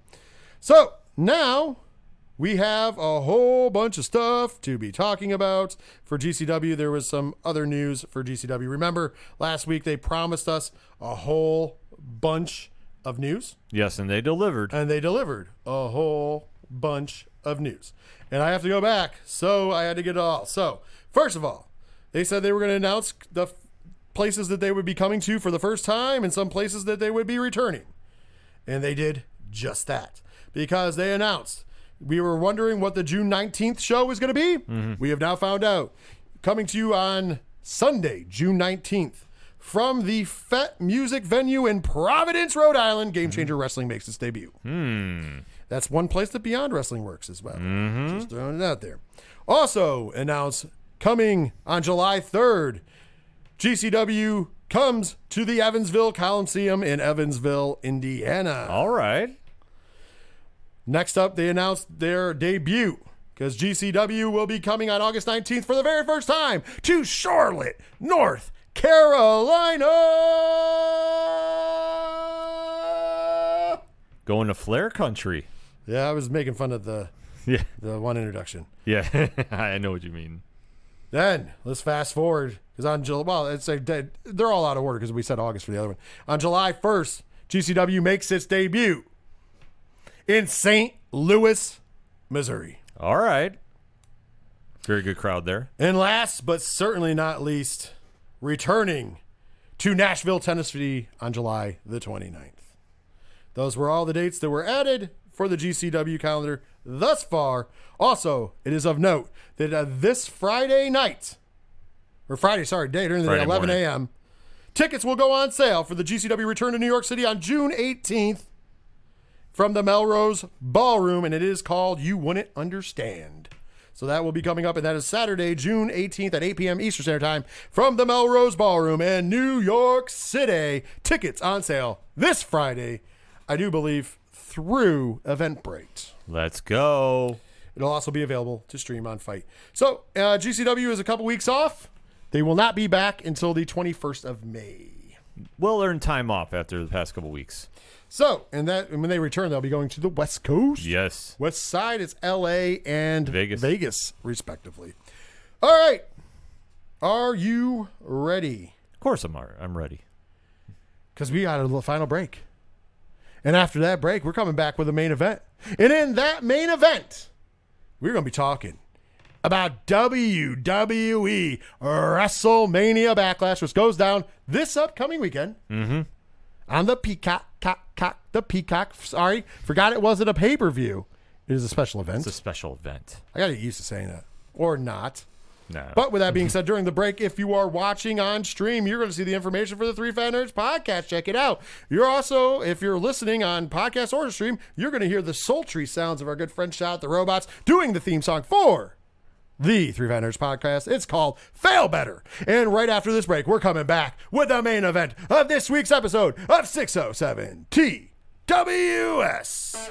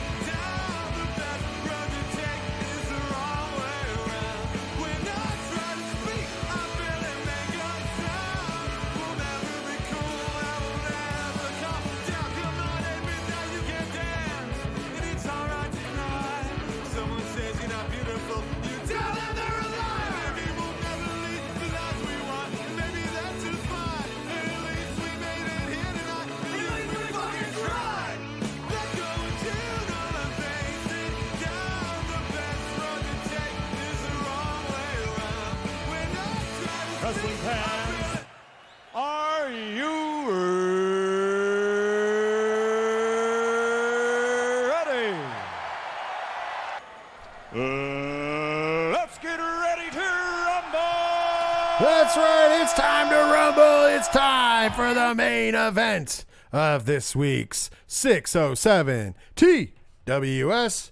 And of course, we're going to start off hot by end the show hot by talking about this upcoming event from the fine folks over at World Wrestling Entertainment taking place on Sunday. Sunday. Pre-show starts at 7. Main show starts at 8. May the 8th, 2022 at the Dunkin' Donuts Center in Providence, Rhode Island.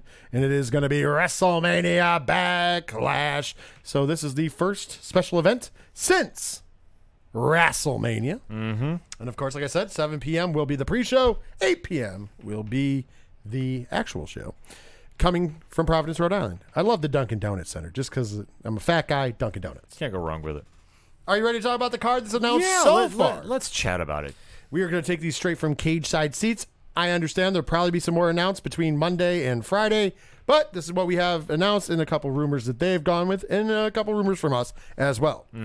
So first up, we have a match here that's going to be probably the main event of the evening. Let's be honest. Roman Reigns and the Usos taking on Drew McIntyre and RK Bro.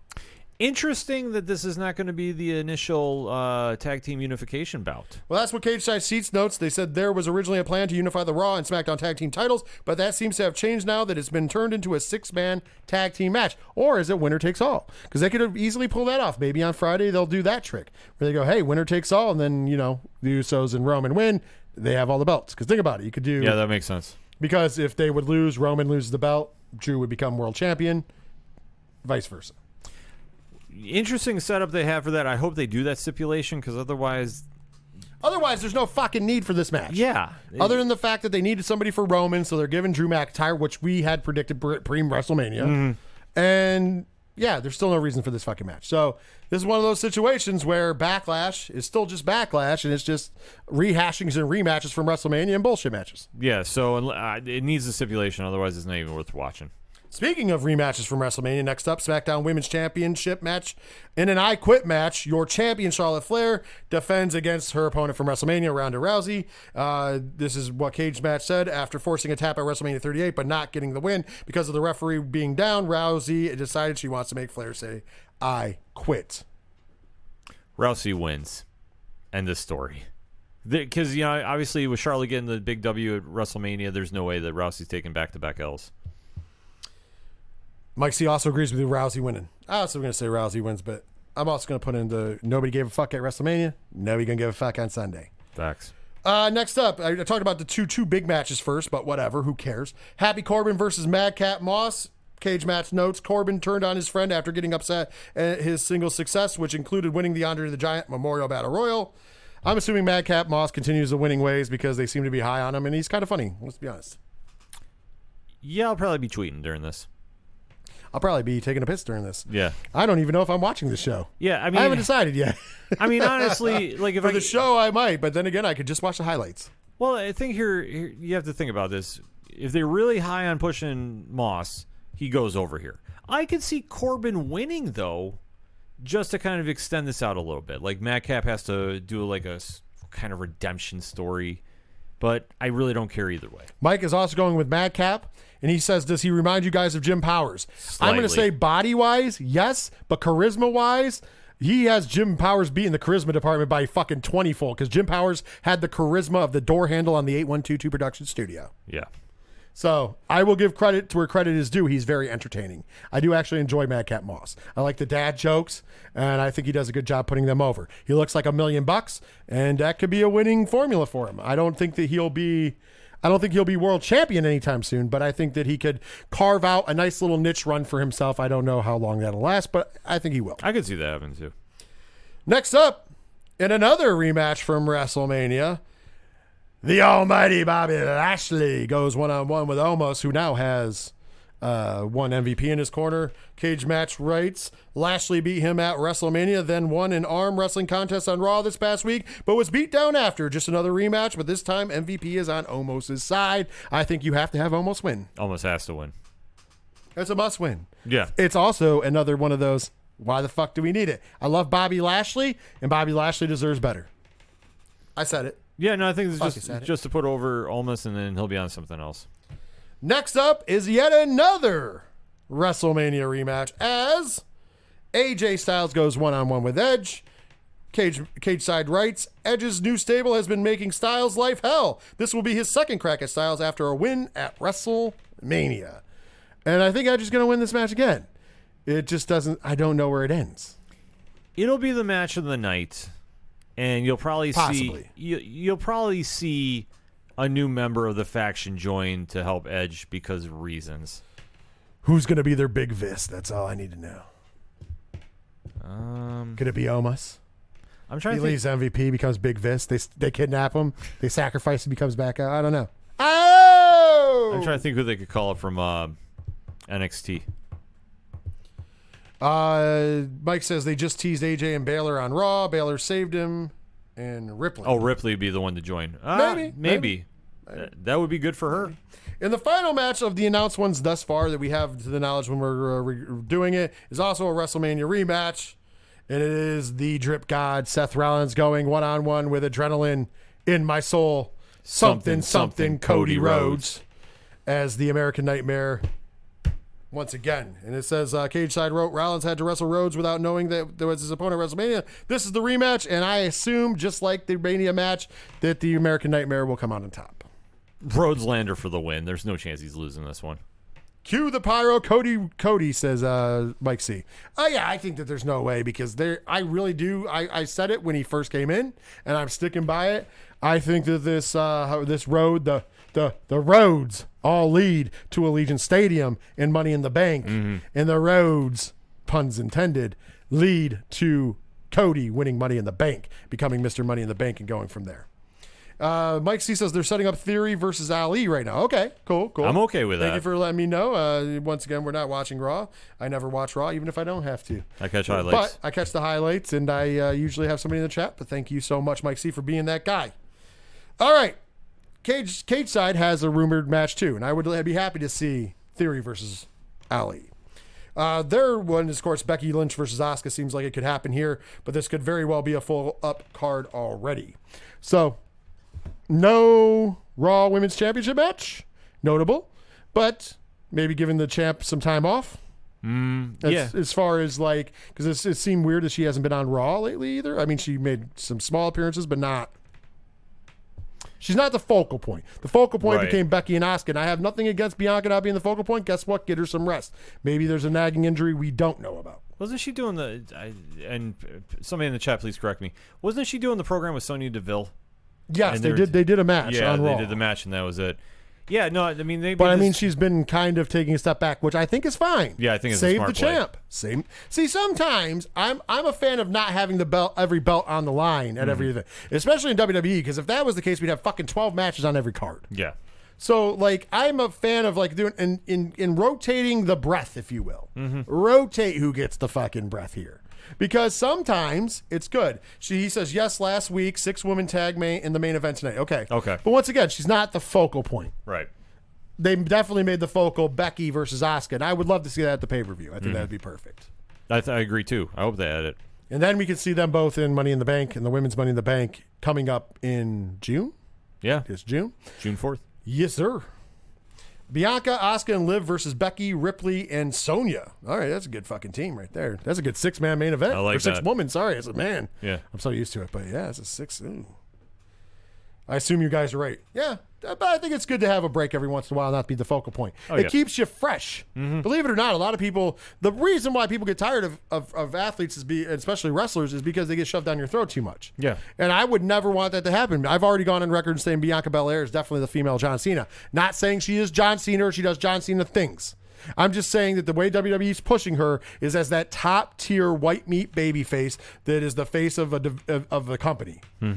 And I think the biggest mistake with Cena was he was the only one holding the company for a long time. Yeah. So he got shoved down our throats. That's why people did not like him. If you can avoid that with Bianca Belair and still have her compete, still have her at all the main event, the big events, still have her out there doing her thing, but kind of make it so she's not always the focal point, especially with that, like we talked about earlier, that stacked women's division in WWE, I think it's a smart way to prolong how far you can go with her. Because eventually you're going to burn somebody out. And here's the problem. I love Bianca Belair. Don't know how well she's going to be as a heel. She was a heel briefly because, and then they had to switch off because she's a natural face. You want to cheer for her. Right. You want to cheer for her. You know, you can't, it's not like Sasha, where Sasha could turn it on and off like that. Yeah. Or Bayley, who once again, we could always be wrong because we were wrong about Bayley. We didn't think she could be a fucking heel, but whoo, No, she's boy, a great I was heel. happily wrong. Happily wrong about that. But I don't know if I can compare the same with Bianca. Like, she has the cocky attitude down, but I just don't see her as a heel. Yeah, no. And there's nothing wrong with that. No. I mean, she plays into being a face so well because she's a natural face. Oh, absolutely. Yeah, so Mike it C makes says sense. she was a good heel in NXT, so I can see that. I would argue she wasn't a good heel there either because the crowd chanted for her. Well, the thing is, when you're that talented, It's hard to chant for a hard. super talented person. yeah. And just a cocky attitude is not going to make you a heel. Like, she would have to do something real diabolical. And once again, we could be wrong, happily wrong. But it's not like Roman Reigns, Yeah. who I always knew would be a good heel. I said that back in the day. I didn't think they would do it. Finally, COVID, thankfully. The one good part about COVID, Yeah. not saying COVID's good. Right, Saying right. the one good thing about the pandemic was that they were finally like, fuck it, let's make Roman a heel. And I think that's been the best thing that's ever happened. They're making money hand over fist from him. Fuck yeah. Fuck yeah. He became the star that he should have been. Kind of found the trajectory of The Rock. Yeah. Cool part is you can turn him, if you turned him face tomorrow, which I don't think they're going to do tomorrow, but if you turn him but face if they wanted tomorrow, to, he'd be... the pop. Yeah. What they're going to do is they're going to run this out. He's going to lose that belt finally, lose a match, lose the belt because he hasn't lost, and he'll go away for a little bit, a few months, and come back as a fucking face. Because once he comes back out after being gone for a few months, the crowd's going to naturally pop any fucking way. Yeah. And then you could either do the Jericho trick where you turn him heel right away again, or you just leave him face for a while. You got to turn him heel You again. like the Rock? You know, I would turn him heel again at some point, but I don't know. I might go with the Rock philosophy and make him a face for a good 6-month run. Because you can just get that natural, everybody's happy to see you back. And then have him cheat to win the belt. Ooh. And then just be like, fuck, you guys forgot? Yeah. You forgot? You forgot about the fucking tribal chief, baby? You stop acknowledging me. You fucking forgot? You better acknowledge, bitch. I love it. That'll be great. I'm here for that. I think you can do a lot of... He's at that level right now where I finally think Roman's made it to the level where he can be like the biggest stars in the business, i.e. The Rock, Triple H, Randy Orton, Chris Jericho, where you're going to see him do face heel and not flippity floppity like the fucking Big Show. I'm talking like you'll see him do his heel runs and then he'll do a face run for a little bit and then he'll fucking do a heel run and then it'll always coincide with him going away, just like Jericho. Yeah. It'll be you do this great heel run, you go away, you come back, you be a face for a little bit, and then you turn back heel, you dominate, you go away, you come and rinse and repeat. That was what that one great time about him turning heel real quick, Jericho is that nobody saw it coming. Because usually that was what it is. Mike C says, never mind the Ali versus Theory. He had to beat Theory and Miz and lost. Then Ciampa ran in and attacked him. Yeah, Ciampa's being a heel. Yeah, no, Ciampa being a heel. I like Ciampa as a heel. He's a great heel. I like Ciampa as a heel.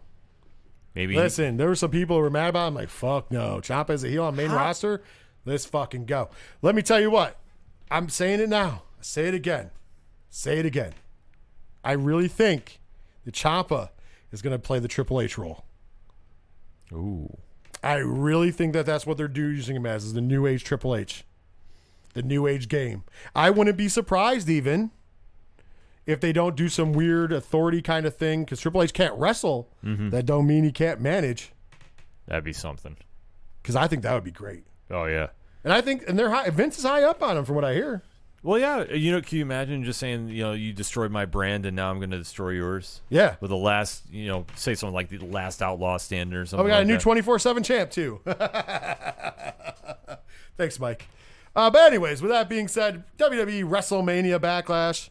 This show is not great. Hey, eventually you're gonna crap out. They had a couple good weeks. Let's be honest.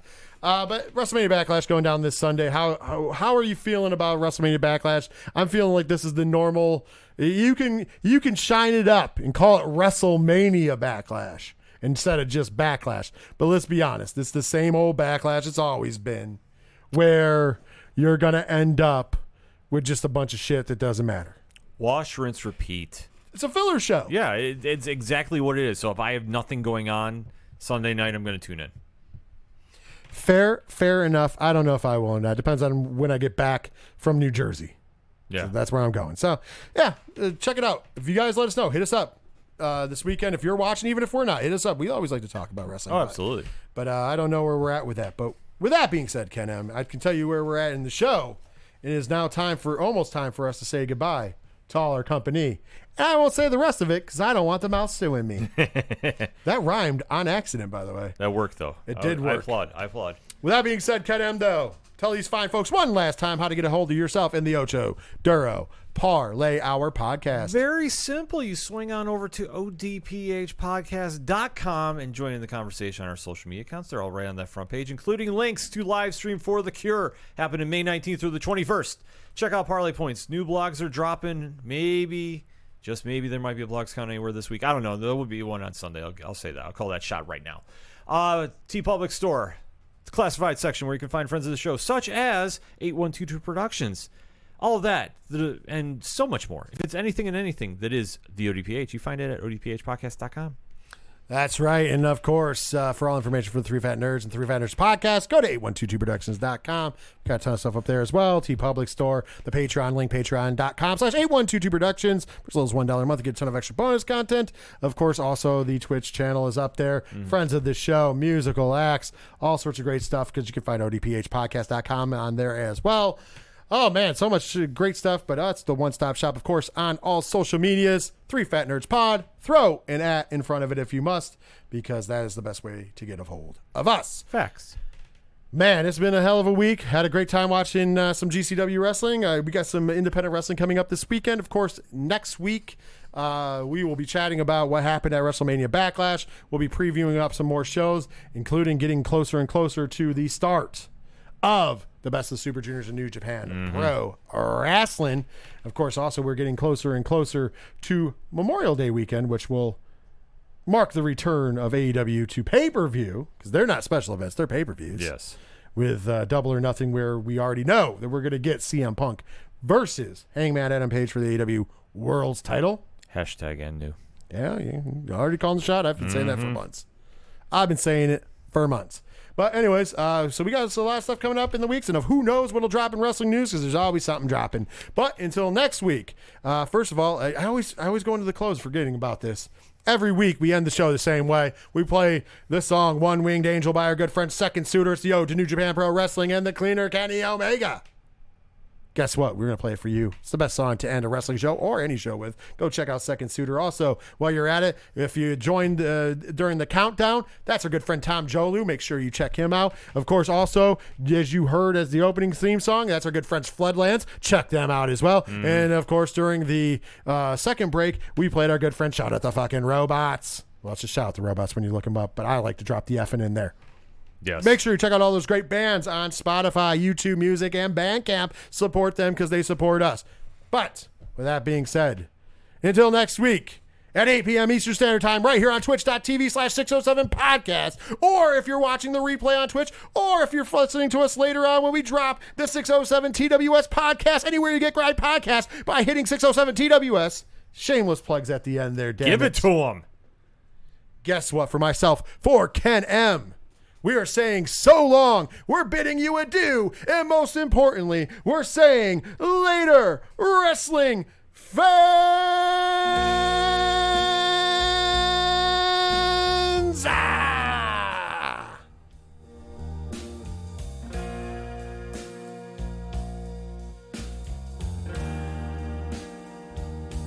If you take my hand, we could order Chinese food, get high, and then watch New Japan.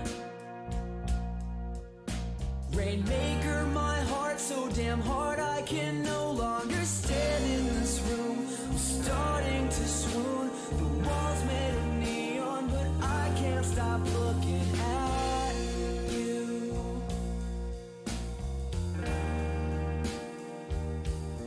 Looking at you. And I've got a plan to shatter the hourglass, emptying all of the sand.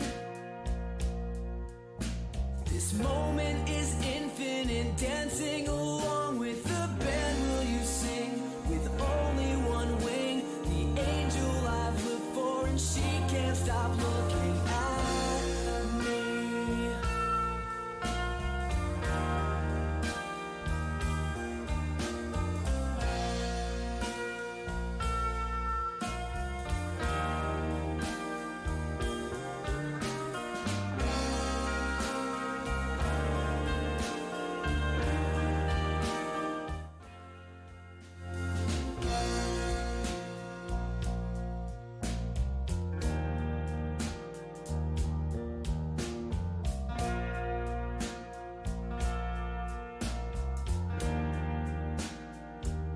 So reach for my hand. The hot tag in your corner, our faction will never disband. The ace of my eye look alive, so surprised that she's walking towards me. need a smile I see. Connect from the top ropes. 1, 2,